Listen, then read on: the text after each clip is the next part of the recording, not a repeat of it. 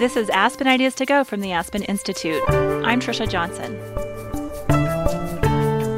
Tax lawyer Dorothy Brown knew something wasn't right when she filled out tax returns for her parents.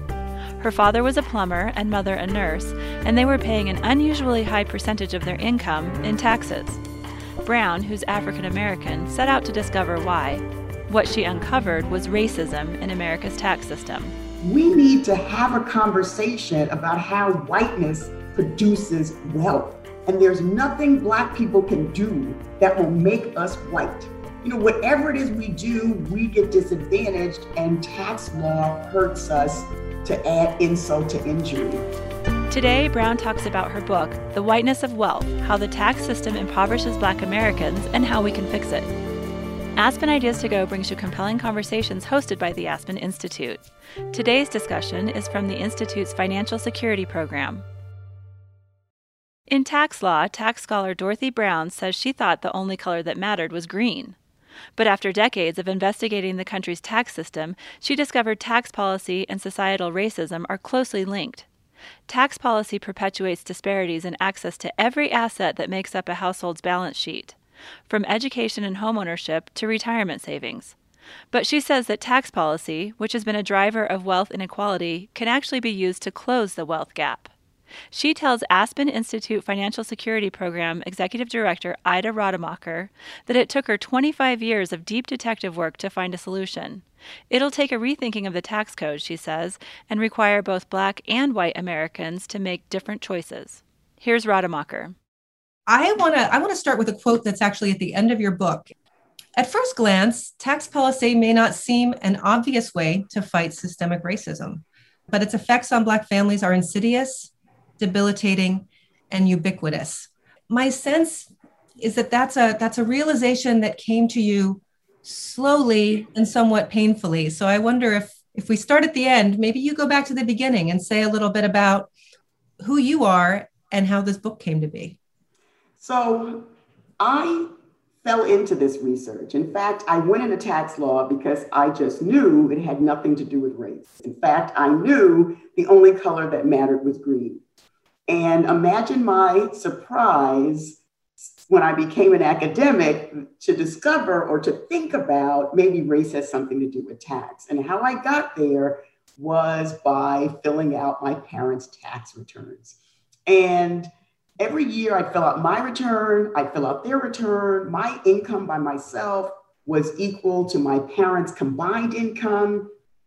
And something always was off in their tax return. I thought they were paying too much, but I was doing it right, but I couldn't figure out what the problem was. So fast forward, I have the luxury of time when I become an academic, and I read an article that says, how do you know there isn't a race and tax question if you don't look? And I thought, oh my gosh, could race have something to do with tax? And the article was written by a mentor. And I picked up the phone and I said, I'm going to write about race and tax. Easier said than done. Because if you take away nothing else from my talk today, take away this. The IRS does not collect or publish statistics by race. So everything in my book would have remained hidden had I not become a detective of sorts to find information elsewhere. Okay, so I make this promise and then I discover, where am I going to get this data from? So I basically turned myself into a detective. Whatever I've read, I was looking for some clues. And I read a Commission on Civil Rights report that said 40% of household income is contributed by Black wives compared to 29% by white wives. Now, to you, that means nothing. To me, I had just struck gold because it explained why my parents are paying so much in taxes. They were paying so much in taxes because their incomes were close together. My mother and my father made almost identical amounts of income. Some years, my father's overtime would put him over the top. Some years, my mother would. Because their incomes were close together, when they got married, they wound up ultimately paying higher taxes simply because they were married. So this quest for does race have something to do with tax started with the marriage penalty and ended with my 25 years of research that led me to the conclusion that regardless of what Black and white Americans do, tax policy subsidizes white Americans and disadvantages Black Americans. And we'll unpack layer by layer where that conversation goes. And also, you had to layer into data a lot of lived experience. You do a lot of translating in each piece of this book for people like me, for others in the world that it's not intuitive, the ways that tax policy is the case. Overall, as we have a conversation about racial inequity in the US, and specifically the drivers and the dimensions of the racial wealth gap, I think that the disparities on display during COVID they've been around health, they've been around income, and then we're increasingly seeing this wealth divide that grows and grows as the stock market goes forward and as we're having this K-shaped recovery in terms of who's working and who's not.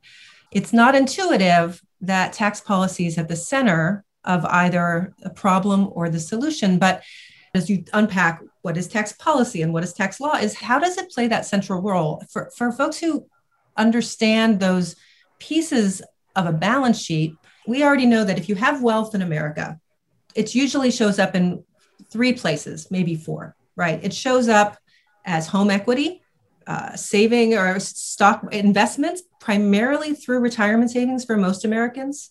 It can show up in small business wealth. And then, of course, it shows up because of how people are educated and what kind of degree they have and what kind of job they get. You say that each one of those has a basis in tax policy. When we talked about this in preparation, and I said, if you had to pick just one, you told me that was a little bit like having to pick one of your kids. So can you talk a little bit about, just broadly, the headline here about tax policy in each of these dimensions that you go through in the book?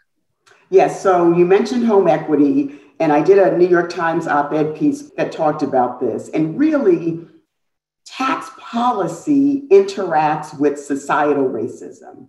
Or as I like to say, taxpayers bring their racial identities onto their 1040. Even though there's no box that gets checked, I'm still Black when I complete my taxes, which means the systemic racism that has worked against me gets replicated and magnified in our tax system. So let's start with home equity. So we have tax subsidies for home ownership. And you're right, a white middle class has been built off of home equity. But what we see is the housing market is racist and anti-Black. What do I mean by that? Homes in predominantly Black or racially diverse neighborhoods are worth less than similar homes in white neighborhoods. Okay, why is that? Because most white homeowners do not want to live in a neighborhood with too many Black neighbors. Now, whenever I say that, I get pushback, right? The pushback is, I'm not a racist, but I'm worried about my home values. Or there's just a small percentage that are racist, and that causes all of the problems. That centers a white perspective. White Americans are interested in intent, but Black Americans who are harmed don't care whether you are a racist or you are acting like one. Because you do not want to live next door to too many people who look like me, I'm harmed. Right? So we have tax subsidies for home ownership. The majority of homeowners are white. So tax subsidies for home ownership are going to benefit white homeowners. At which point you say, well, Dorothy, isn't the solution to just increase the number of Black homeowners? Yes and no. First, Black homeowners have significantly higher equity than renters. So it is a good thing to be a homeowner. However, when I buy a home, if I buy where I want to buy, where most Black Americans want to buy, I'm going to not have a good financial investment. And if I buy a home in an all-white neighborhood, I'm going to have a good financial investment, but I'm going to have problems. My neighbors might call the cops on me. My students might be racially profiled. So tax subsidies for home ownership not only benefits the majority of home ownership, it benefits how white Americans experience home ownership with tax-free gains on sale. Right. And that's just one of my children. I know. Well, I loved how you said it. You said, well, you're choosing among your kids would be hard. The marriage penalties and the marriage subsidies, they're kind of like your first kid, right? This is the one you discovered. Homeownership was probably second because you were actually, you were in the world of finance. And homeownership was my last child. Okay, and I'll explain how that happened, right? So I write this marriage penalty, marriage bonus, and I got pushback from tax academics. In fact, this is one of my favorite not so funny stories where I'm at a law professor conference and a tax academic, and I presented my marriage penalty bonus work. And the first comment was to me, Dorothy, everybody knows your work is irrelevant because Blacks are poor and don't pay a lot in taxes. Okay, so people are like, what? So I obviously respond that if you're right, then we all want our kids to grow up to be poor. No, we don't. We want our kids to grow up to be like Warren Buffett, right? With lots of income subject to either no tax or the low preferential rate. Okay.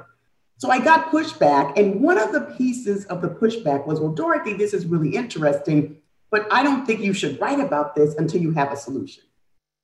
Well, my response was I needed tenure, and that might have taken me over 10 years to write, and I wouldn't have gotten it. But more importantly, how do you eat an elephant? One spoonful at a time. So I had to take little pieces and then think about, because remember, I'm studying the Internal Revenue Code from a race and class perspective. Nobody has done this. I'm doing it. I want to make sure I'm getting it right. So I talk about home ownership, and then I go, I think, to the earned income tax credit, and then I go to retirements, and then I go to home ownership. And I did it from the rate structure was marriage, as well as the earned income tax credit. Exclusions were retirement accounts. Home ownership was the deduction provision I looked at. So I was marching through different types of provisions, credits, rate structure, and along the way talked about the preferential rate for capital gains. But the last piece of scholarship I did was home ownership. And I really, with home ownership, figured out how race is brought into the tax law. It was what was going on in the market. It was the market for home ownership that was intersecting with the tax policy that caused white homeowners to win and Black homeowners to lose. Mm-hmm. And it's only after 25 years of studying that I began to say, oh, I think I know how we could fix this. But before, I was just figuring out where the problem was. Yeah. Each of your chapters has a lot of clear analysis of the issue and suggestions for solutions. At the end of the day, you kind of zoom back out, though, and say, but here's the deal, right? You say, but here's the big three. But there's actually a lot of playbook all the way through here, both for the systems and for individuals. You even kind of dig into the individuals, and you have advice for Black Americans, and you have advice for white Americans. And it's not the same.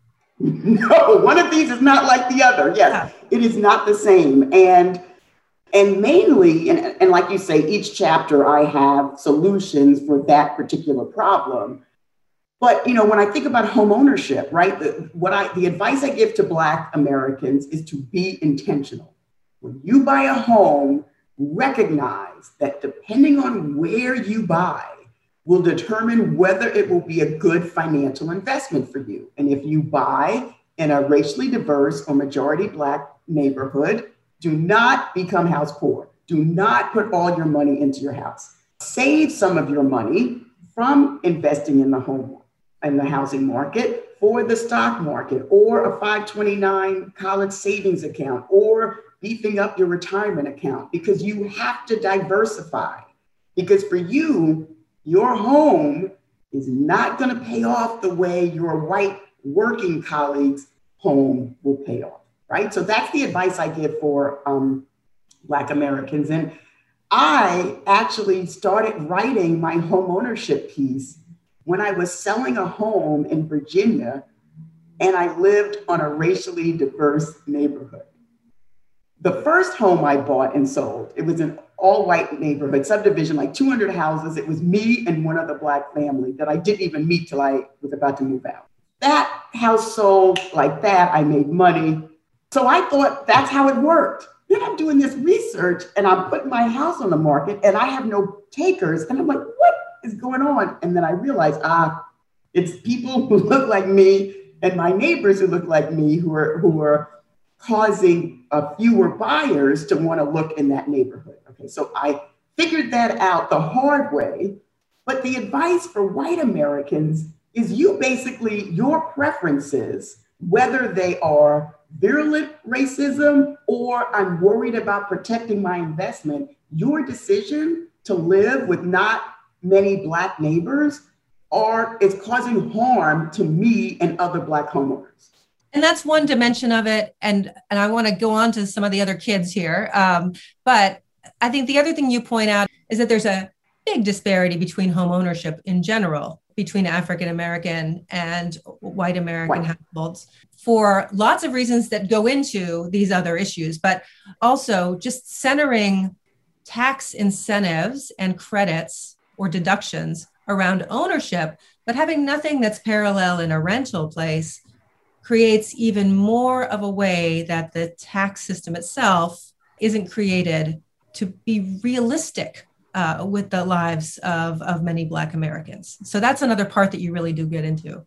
So any subsidy for home ownership is going to benefit those, the majority of whom own homes. The majority of Black and Latinx are renters. So they're left out. That's why, part of this rhetoric around, well, we just need to increase the percentage of Black and Latinx homeowners misses the operation of the market. But yes, right off the bat, when we have tax subsidies for home ownership, we're helping white people and we're not helping Black people because most white Americans are not renters, but most Black Americans are.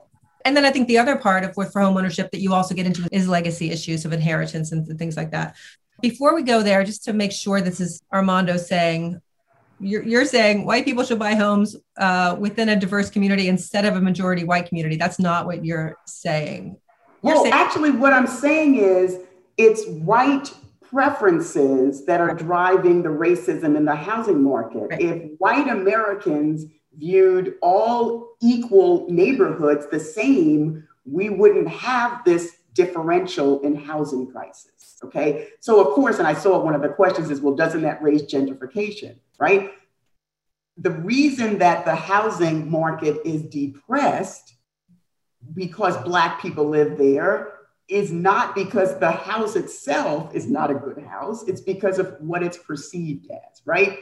So gentrification is a problem, and it's a particular problem when white Americans move in to a racially diverse neighborhood and try to center their experiences. So one of the pieces of advice I give to white homeowners, if you want to live in a racially diverse neighborhood, don't make it about you, because that neighborhood was doing fine without you, right? You need to come in, you need to understand the culture, and you need to go with it and not say, well, I don't want this. And also, one of my solutions deals with a wealth credit that would give to people in gentrifying neighborhoods, Black Americans in gentrifying. We're gonna spend a lot of time on the wealth credit. Don't you worry. Right? I'm excited about that. Give them money every April 15th that would enable them to pay additional property taxes, et cetera, et cetera. So yes, that is an issue, but I think I address it before I'm done with the book. Yeah, I think you do too. So let's think about college. Switch to education for a minute. Let's switch to college and let's just take us through the top line of the ways that the tax code disproportionately plays into, again, enhancing wealth disparity around education.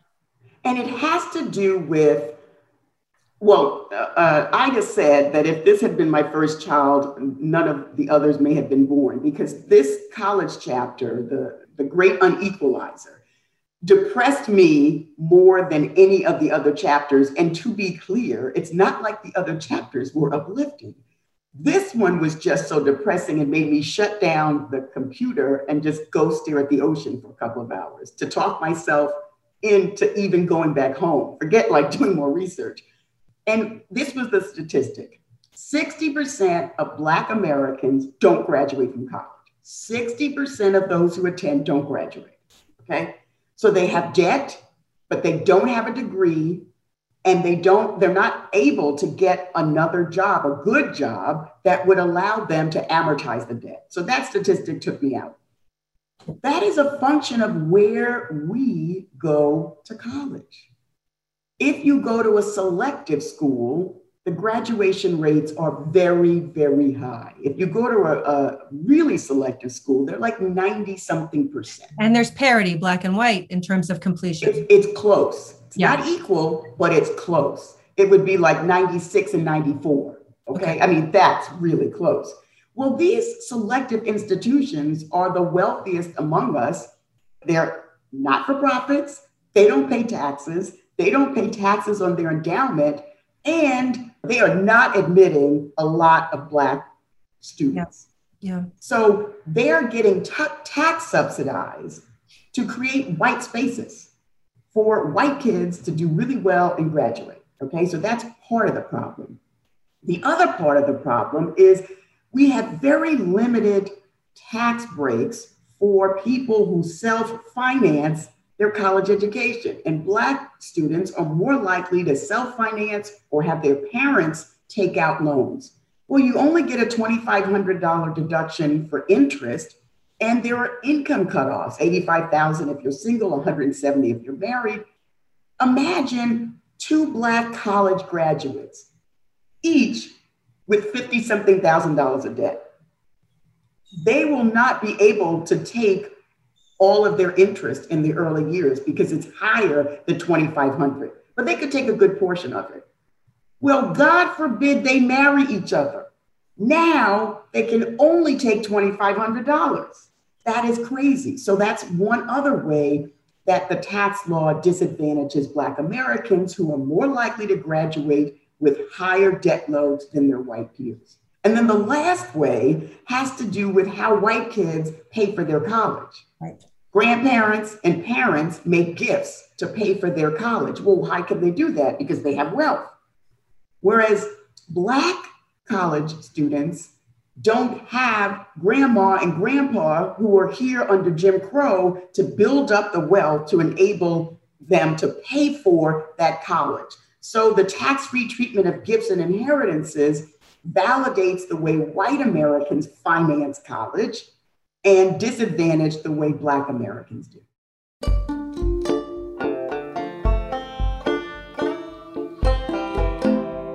In this pandemic recession, millions of Americans are going hungry, and Black and Hispanic households are hit harder than white ones. It's not the first time hunger has been tied to race. In our episode, How Racism Feeds the Hunger Crisis, food historian Fred Opie talks about how slave owners in America gave slaves just enough food to survive. To be an enslaved person was to experience hunger. It was just a reality of just constantly thinking about what was your next meal. Owners gave their enslaved people just enough to survive, and they were on their own to do the rest. Families of color disproportionately lack access to clean water, air, and nutritious food. What are the solutions to this health crisis? Hear from Opie and others on the Aspen Ideas to Go podcast. Find the episode at aspenideas.org. Let's get back to today's conversation. Here's Ida Rademacher.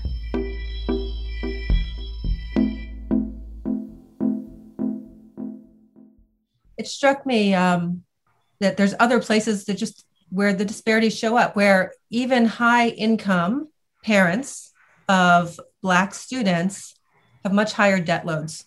Yes, they cannot protect, wealthy Black parents cannot protect their children from student debt the way their wealthy white peers can. And here's why.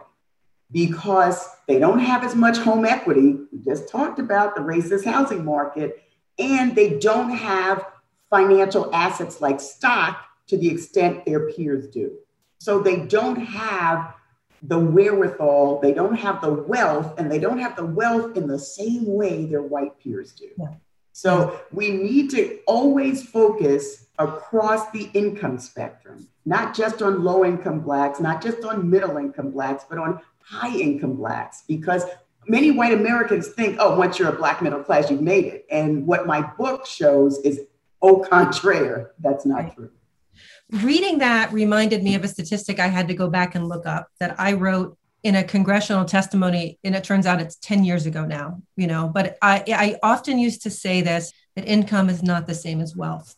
And this statistic, I went back and looked it up. It was a Brookings Institution piece. And I used to make the distinction that middle income does not equal middle class, because I, like many of the people in your book, I'm much more comfortable talking about class than race. And your book has really, I think, made a case for why we need to push ourselves always right now, to not stay in our comfort zone and to not conflate how we solve for these things.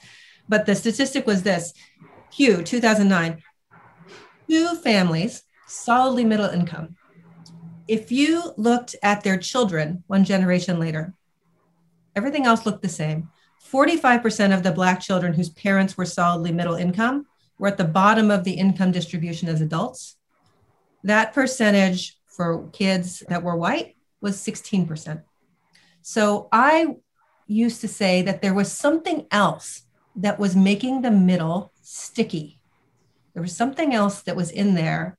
And I think a lot of that something else is wealth, but I also think a lot of that something else is how tax policy was playing in. What were the additional resources of that high income family to be able to finance the kids' college? And you say this a lot, and we can go into the good jobs piece too, because when you think about, it's not even that there's not wealth creation going on, but there is a much bigger extended set of needs connected to any particular Black person in the job market with one of the best jobs you talk about. So let's pivot to that a little bit. Yeah, so research shows that Black college graduates are more likely to send money home to their parents, and white college graduates are more likely to receive money from their parents. So even if you have a Black American with a 6-figure job, they are financing, supporting a parent, a sibling, perhaps a grandparent that is not tax deductible. Their next door neighbor at work who's white is getting money from their parents for a down payment for a home, to make sure their student loans are paid off, to pay for K through 12 of that colleague's children or their parents' grandchildren, right? So money is flowing down, whereas in the Black household, there's this competition between grandparent and grandchild, right? Do I make sure that my mother isn't evicted, or do I set aside money for my child? So it's heartbreaking to think about people who have done everything right. I went to college, I got the degree, I got the best job, and I'm still doing worse than treading water. The reason I call it the best jobs is because it comes with tax-free benefits like health insurance and retirement accounts. That's the right? thing. You make that's another place where you say that it's not always just about income. That's right. Or as we talk about it in our most recent financial security framework, there's wage income, there's labor income, and there's non-labor income. And let's be really clear that they both matter a lot. And then in that non-labor income, there's a set of benefits that are really part of that. So, and for you, I think you were quoting some of the great Brandeis research, yes. But I think you said a third of benefits, a third of overall salary package right. is that benefits. So talk a little bit. So talk a little bit more about how occupational segregation and the tax code come into play in such a big way in your analysis. So what you find is there are white occupations, there are Black occupations, there are Latinx occupations, and the white occupations are the ones most likely to come with tax-free benefits of health insurance and retirement accounts. And the predominantly Black occupations are least likely to have those tax-free perks. And what you see is even when a Black American is able to get one of those great jobs, and you've climbed Mount Everest to get to this point, when you get one of those jobs, Black Americans are more likely to have to withdraw money from their retirement accounts because of extended family needs. So Jim Crow, societal racism has put Black Americans behind, and we are trying to fix our own problems that were created by the government, right? So we have more, but we wind up with less because we have family members who we love and who we are not going to turn a blind eye to. That society, however, and this safety net has turned a blind eye to. Our upcoming leadership forum is going to be virtual again this year, but we're really doing a deep dive on the racial equity issues of the retirement savings system. The system itself has shifted from all defined benefit to majority defined contribution. So you talk a lot about that and the implications of that. And you don't just talk about which jobs have retirement as a benefit, but who takes it and why. And so I don't know if you could say a little bit about that. There's other parity, it looks like, if there's an automatic enrollment feature, correct? If there's an automatic, if you have to opt out, so you're automatically in the retirement account, but you have to opt out, research shows more people have retirement accounts. And that comes with a fixed investment plan. And that comes with Black employees and white employees having similar investment portfolios, which is a good thing. So we know there are things that you can do, that employers can do. I argue we need to tie tax subsidies for employers to that, right? So we need to tie tax subsidies for wages to employers that pay equal wages. We should require an audit of the companies so that they see that their Black employees are not pushed into lower paying jobs from their white employees when they're equally qualified. Mm-hmm. And over a 3 to 5 year period, if you don't fix it, you lose your wage deduction. Speaking of solutions, right? Employers are part of the problem. And honestly, so are universities, because universities should care about the research I talk about in the book, that if you're Black and a Harvard graduate, you have to send more resumes to get an interview. And then when you get an interview, you're targeted toward lower paying jobs. Harvard should be doing audit studies to see what is happening to their graduates. And if an employer keeps doing this, they should be barred from interviewing on campus. So that's true across the board, right? Colleges can do better, employers can do better, white homeowners can do better. At every stage, there are things that we can do to ameliorate it, but it's still a broken system. It's a nail biter. There's a lot of ways to get frustrated with any particular page. It takes some time with this book to go through, because there's so many ways, once you see it, you can't unsee the ways that this plays out differently for folks. But Dorothy, I'm going to call you an iconoclast in the way that you actually start to size up solutions. And there is a whole chapter as well on preferential, within the tax code, preferential rates. Treatment for stocks, yep.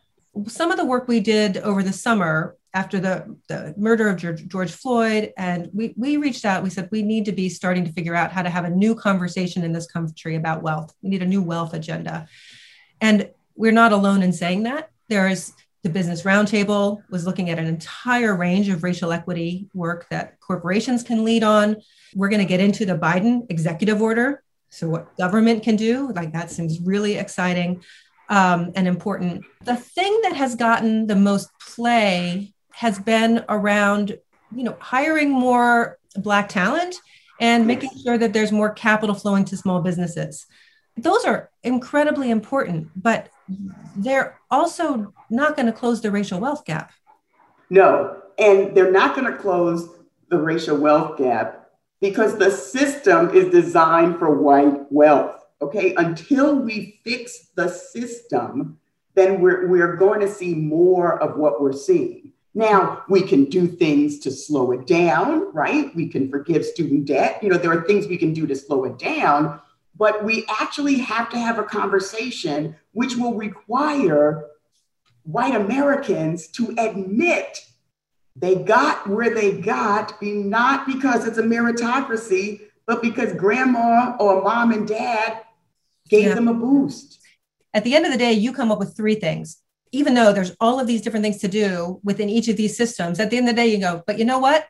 That's still the system. And that system is still built to privilege white white Wealth family. building. And so you say a couple of things on page 213. You say, I call on white Americans to consciously shift their behaviors. If you're a white American taxpayer, no matter your income or your history, the system has benefited you at the expense of Black Americans, and you must be intentional about dismantling it. And then you also say how over and over, and I want to hear some of the stories of people, because your book is full of people and stories and experiences, that you actually ended up being, you've got amazing characters, Black Americans in here. You've got Rachel, you've got Joe Paul, you've got all these incredible folks. You have very few whites that were willing to go on record because they were uncomfortable talking about the ways that they had advantage. No individual wanted to skew, the way that they didn't want to look bad. You said they downplayed the inheritances, they downplayed the gifts. They did not want to go on to record to discuss their good fortune. And so we not only have to reckon with the systems, you really do call on us to have a different dialogue. Is there chicken and egg to that? Well, I'd say it goes back to the notion, so the white Americans that were interviewed for the book didn't want us using their last name. They didn't want to be associated, their families associated, et cetera, et cetera. But the fact that this is silent really facilitates Black Americans thinking, I must be doing something wrong, because the person sitting next to me in the same job can't be making that much more than me. How are they able to send their kids to K through 12? How are they able to buy a house? How are they able? Well, they may not have bought the house. Grandma, when she died, might have left them the house, but they don't say that. White people don't walk around saying, I have my house because my grandma gave it to me. And so we need to have a conversation about how whiteness produces wealth. And there's nothing Black people can do that will make us white, okay? So you tell us get married, higher taxes, no tax cut. Buy a house, we're gonna get screwed in the finances. Get a good job, I'm gonna have to withdraw from my retirement account to pay for my relative. Whatever it is we do, we get disadvantaged, and tax law hurts us to add insult to injury. Whereas white Americans are just living their lives, scooping up tax cuts, building wealth, and thinking, it's not that hard. I don't know why more Black people can't do it. So to some extent, this is such the norm for white Americans. They don't even know, although let's be clear, the people interviewed in the book knew, which is why they didn't want to be talking about their last names, right? They don't necessarily know that this doesn't happen in all families. That's what privilege does. And that's why the conversation seems so critical to start having out loud, right? Yes, which is one of the things I call for in the book. Tell your stories out loud. Aspen can help do that. I think it's one of the incumbencies of our institution to help create a place that's safe for everyone. But sometimes we privilege the safety of some over others, and we need to be holding ourselves really accountable for that and changing on it. At the end of the day, the stories are going to be most powerful if they're aligned with your big solutions. And I want to lay them out for folks just so people know, get through all the kids, but then get to the party at the end, because I think, Dorothy, you've done a couple of things that are also quite disruptive, even to the set of individuals who are really already deeply into solving for racial wealth inequality. You have a pragmatic streak with how you solve for these things. I really do. So just to say the three, I'll unpack them quickly so you can talk about them.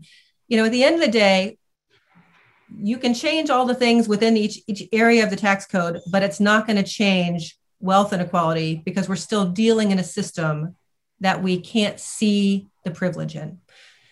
So the first thing you talk about is the disinfectant of daylight, and that comes in the form of data, right? So that's going to go to one piece of that. The second piece, I've decided that my term for what you want to do to the tax code is you want to Maria Kondo the tax code. You want to, and I want to hear about that. And then at the end of it, while you talk about the need for and the ideal of reparations in the tax code, you end with a wealth credit because of what legal precedent is in this country. So I want you to take each of those and say a little bit about why those three for you feel like the starting point versus the iterative pieces. So the data. Without my book, you don't know any of this. And no one should be put through 25 years of research like I was to come up with this book. We need IRS statistics by race, period, end stop. And President Biden's executive order called for the disaggregation of data by race and ethnicity, among other issues like disability, et cetera, et cetera. But so I'm optimistic, but I'm not too optimistic because he doesn't have in the Treasury. So the person in the Treasury who's responsible for this is the Assistant Secretary for Tax Policy. This is an academic who's never written about race. So I don't know how on earth the president expects his executive order to be implemented at Treasury when the person he's put in charge talks about wealth, but not race, talks about inheritance, but not race. Okay, so Houston, we have a problem. Somebody can fix that. But we need the data. We need it public so that we can talk about it. Number two, the Maria Kondo, the tax code. Oh my God, I love that. It's basically getting rid of these deductions, exclusions, exemptions, because they're benefiting white Americans. Get them gone. Let's have all income tax the same. Income from capital should be taxed the same as income from labor. I should pay the same tax rate when I work for my money as when my money works for me, okay? And the only deduction you'd have is a living allowance. So if you don't make enough to live in your geographical area, the difference gets paid to you by the government. If you make more, then you pay tax at a progressive rate on the difference. Is that your wealth credit? No. Next, okay. No, that's just in my Maria Kondo system. It's okay. Clean. The base is broad in my system, and therefore the tax rates do not have to be that high. Okay. The wealth credit, my ideal would be to have a reparations tax credit for Black Americans like my parents who have paid higher taxes for decades.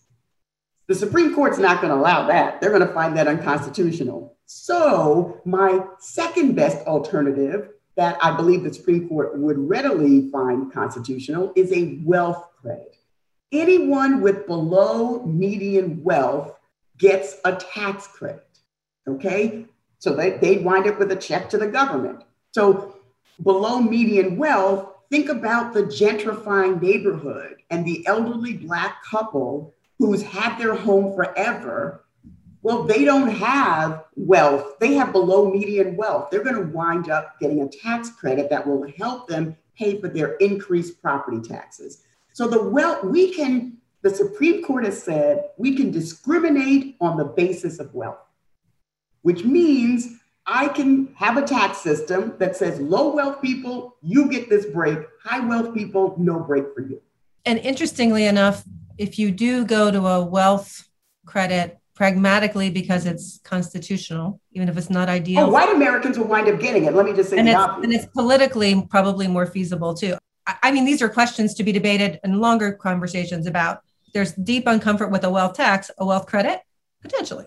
You know, yes. It's a different thing. There's a lot of other issues here as well. But I think that the data provides us with the ability to refute our own instincts, information we have with our own reference group, right? Right. We can really have real conversations around that. The need to look at tax reform, and it's been since 1986 since we've had a major tax reform for households. So there's a lot of, I think, conversation around that.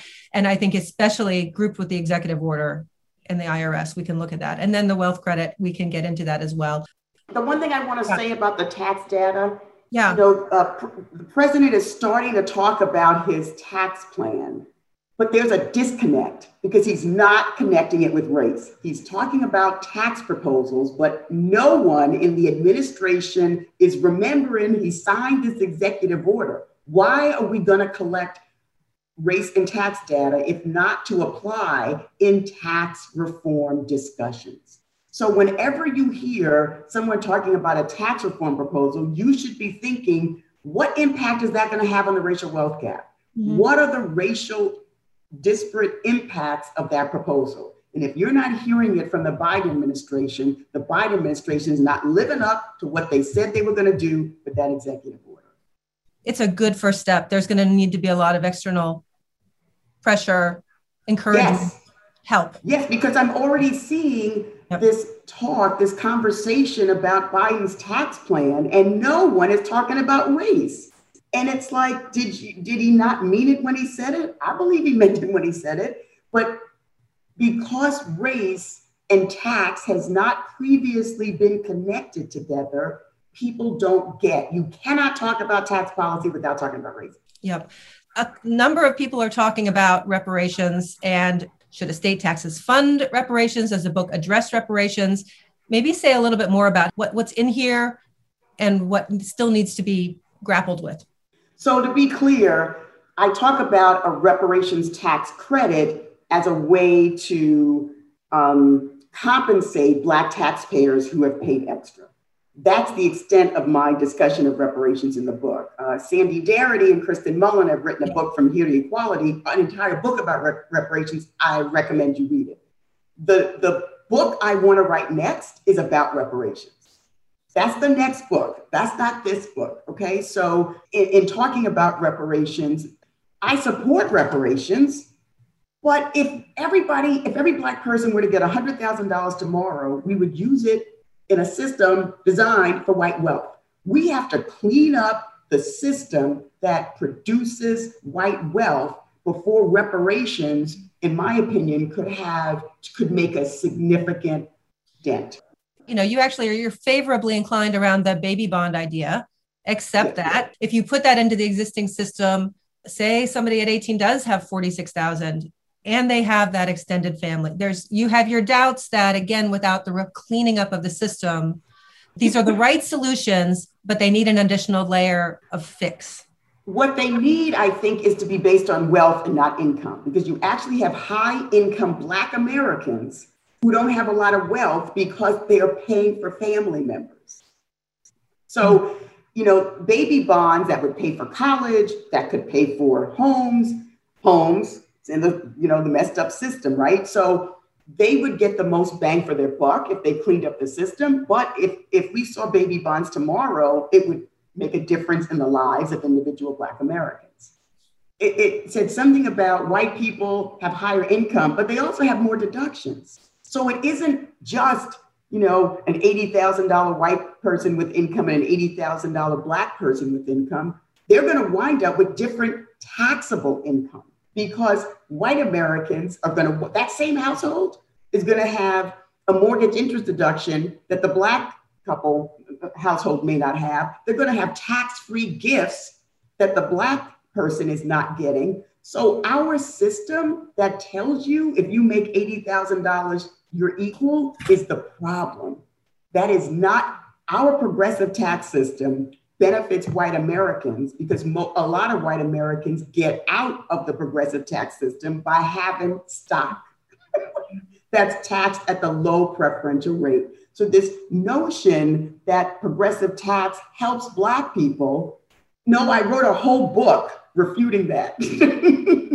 And the marriage chapter, which we glossed over, actually goes into a lot of the aha moments you had trying to understand most of this. I'll end us on this broader question because I think there's a major opportunity here. And I think this is why your book is so timely. There's a reckoning happening in America with racial inequity. And there are leaders in the private sector and there are leaders in the public sector that mean to take action, to deliver. Agreed. And so I think that at the moment, we need to be getting smart and fast about who needs to be talking to who. And so one of the questions here is about who needs to be at the table in order to craft blank, more equitable tax policy, more equitable education, who needs to be at the table to craft more equitable governance structures in business. I think there's a bit of a generic answer from you about who are the kinds of people. You can't be at every table, Dorothy, but how do we start this process? So who needs to be at the table they're the community organizers who've been working on these issues forever. They are the scholars who have been working on these issues. So let's be clear. White reporters have been calling me about race and tax since the murder of George Floyd. I spent the prior 23, 24 years in the wilderness, okay? I couldn't get a white reporter who wanted to talk to me about race and tax. So I think you're right. We are at a moment, but I think anyone who wants to make a difference needs to get informed, needs to read, needs to who's been doing the work. In every area, there are people who have been doing the work. There are other people who have written about, so Jeremy Berafriend, who's a professor at George Washington Law School, wrote an amazing piece about the IRS as colorblind, right? He needs to be at the table. There's a deeper bench. And as with most things right now, it's going to be incumbent on us to be super intentional and do our homework. And it's not okay to not have a very different set of people. And wow, what's going to be different because we are. Thank you for your leadership and thank you for your time. Thank you. Dorothy Brown is the author of The Whiteness of Wealth, How the Tax System Impoverishes Black Americans and How We Can Fix It, which was released this month. Ida Rademacher co-chairs the Aspen Partnership for an Inclusive Economy. Today's conversation was held by the Institute's Financial Security Program. Make sure to subscribe to Aspen Ideas to Go wherever you listen to podcasts. Follow Aspen Ideas year-round on social media at Aspen Ideas. Today's show was produced by Marcy Krivonen and me. Our music is by Wonderly.